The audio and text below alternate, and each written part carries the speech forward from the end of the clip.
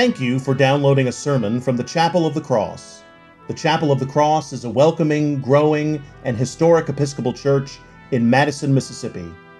I invite you to join us for worship on Sundays at 8 a.m., 10 a.m., and 5 p.m., with church school for all ages at 9 a.m.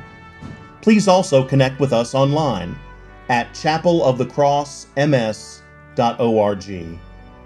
I hope this sermon enriches your walk with Christ. God bless you, and we look forward to welcoming you and your family to the Chapel of the Cross.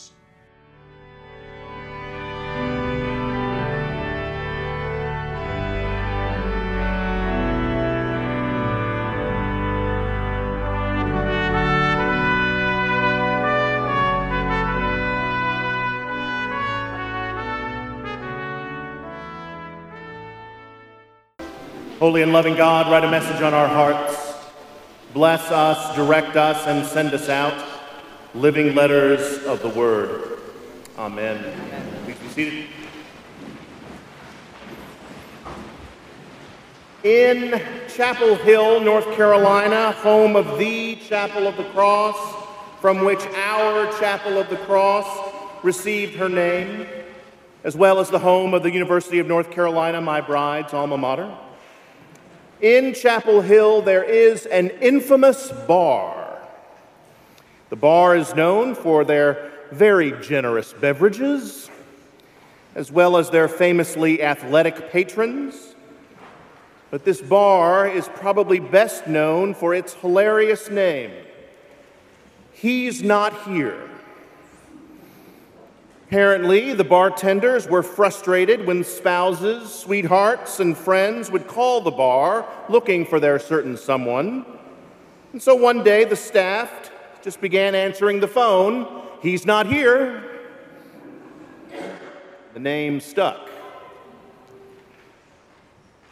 Not sure what it says about my faith life, but I always think about He's not here whenever we read the gospel reports of Jesus' resurrection. From the Gospel of Luke, on the first day of the week at early dawn, the women came to the tomb, and they found the stone rolled away from the tomb, but when they went in, they did not find the body. Suddenly, two men in dazzling clothes said to them, "Why do you look for the living among the dead? He is not here, but he has risen. He's not here." The angel says nearly the same thing in Matthew, but with much more dramatic flourish. Descending from heaven, the angel of the Lord came and rolled back the stone and sat on it. His appearance was like lightning, and his clothing as white as snow. For fear of him, the guards shook and became like dead men. But the angel said to the women, "Do not be afraid." Why do angels always say, "Do not be afraid," when there's something really scary going on?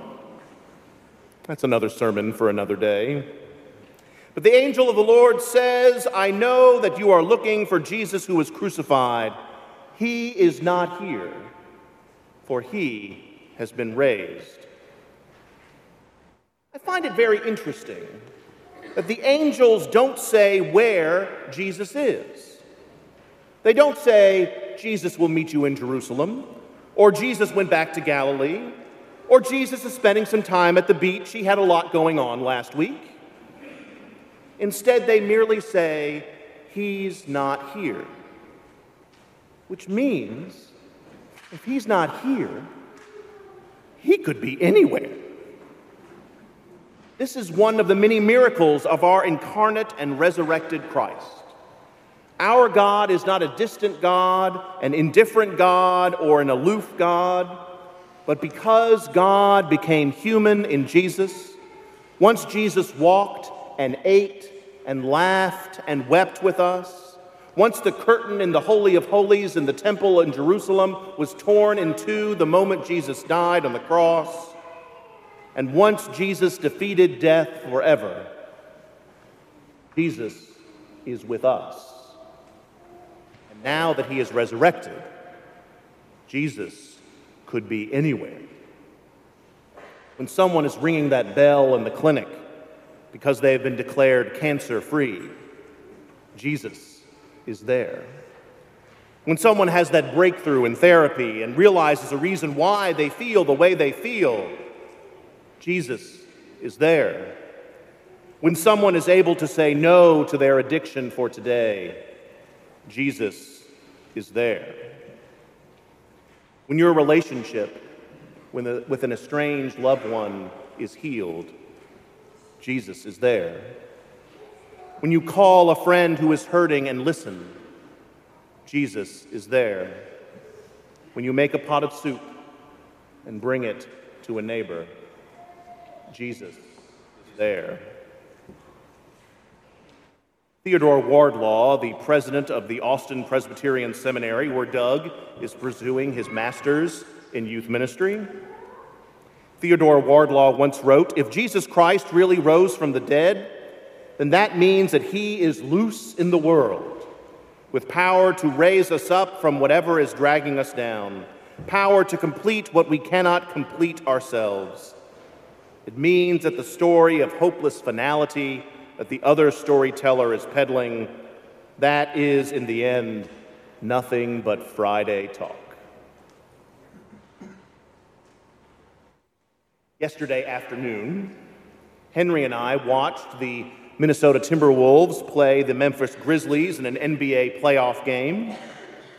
It was a fun game, lots of great athleticism and scoring, which was a nice change of pace for me after watching Kentucky this past year. But as the camera panned the crowd, I saw a dear friend from my time serving at a parish in Memphis. "Hey, I know her." So, of course, I texted her, "Hey, I just saw you on the TV." And to my delight, she received it and texted me back, and we caught up between plays. My friend lives in two places, Memphis and Uruguay.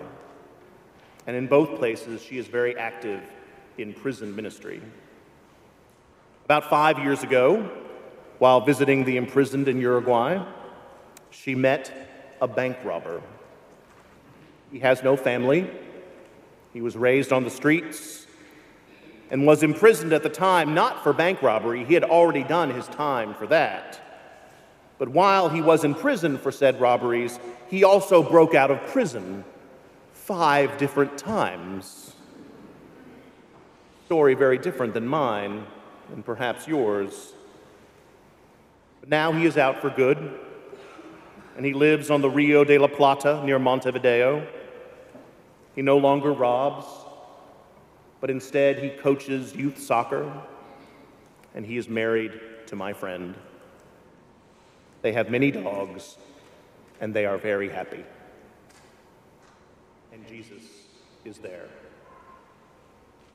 Jesus is out there doing all sorts of zany, beautiful, kingdom of God things, and as the kids might say, we should be there for it.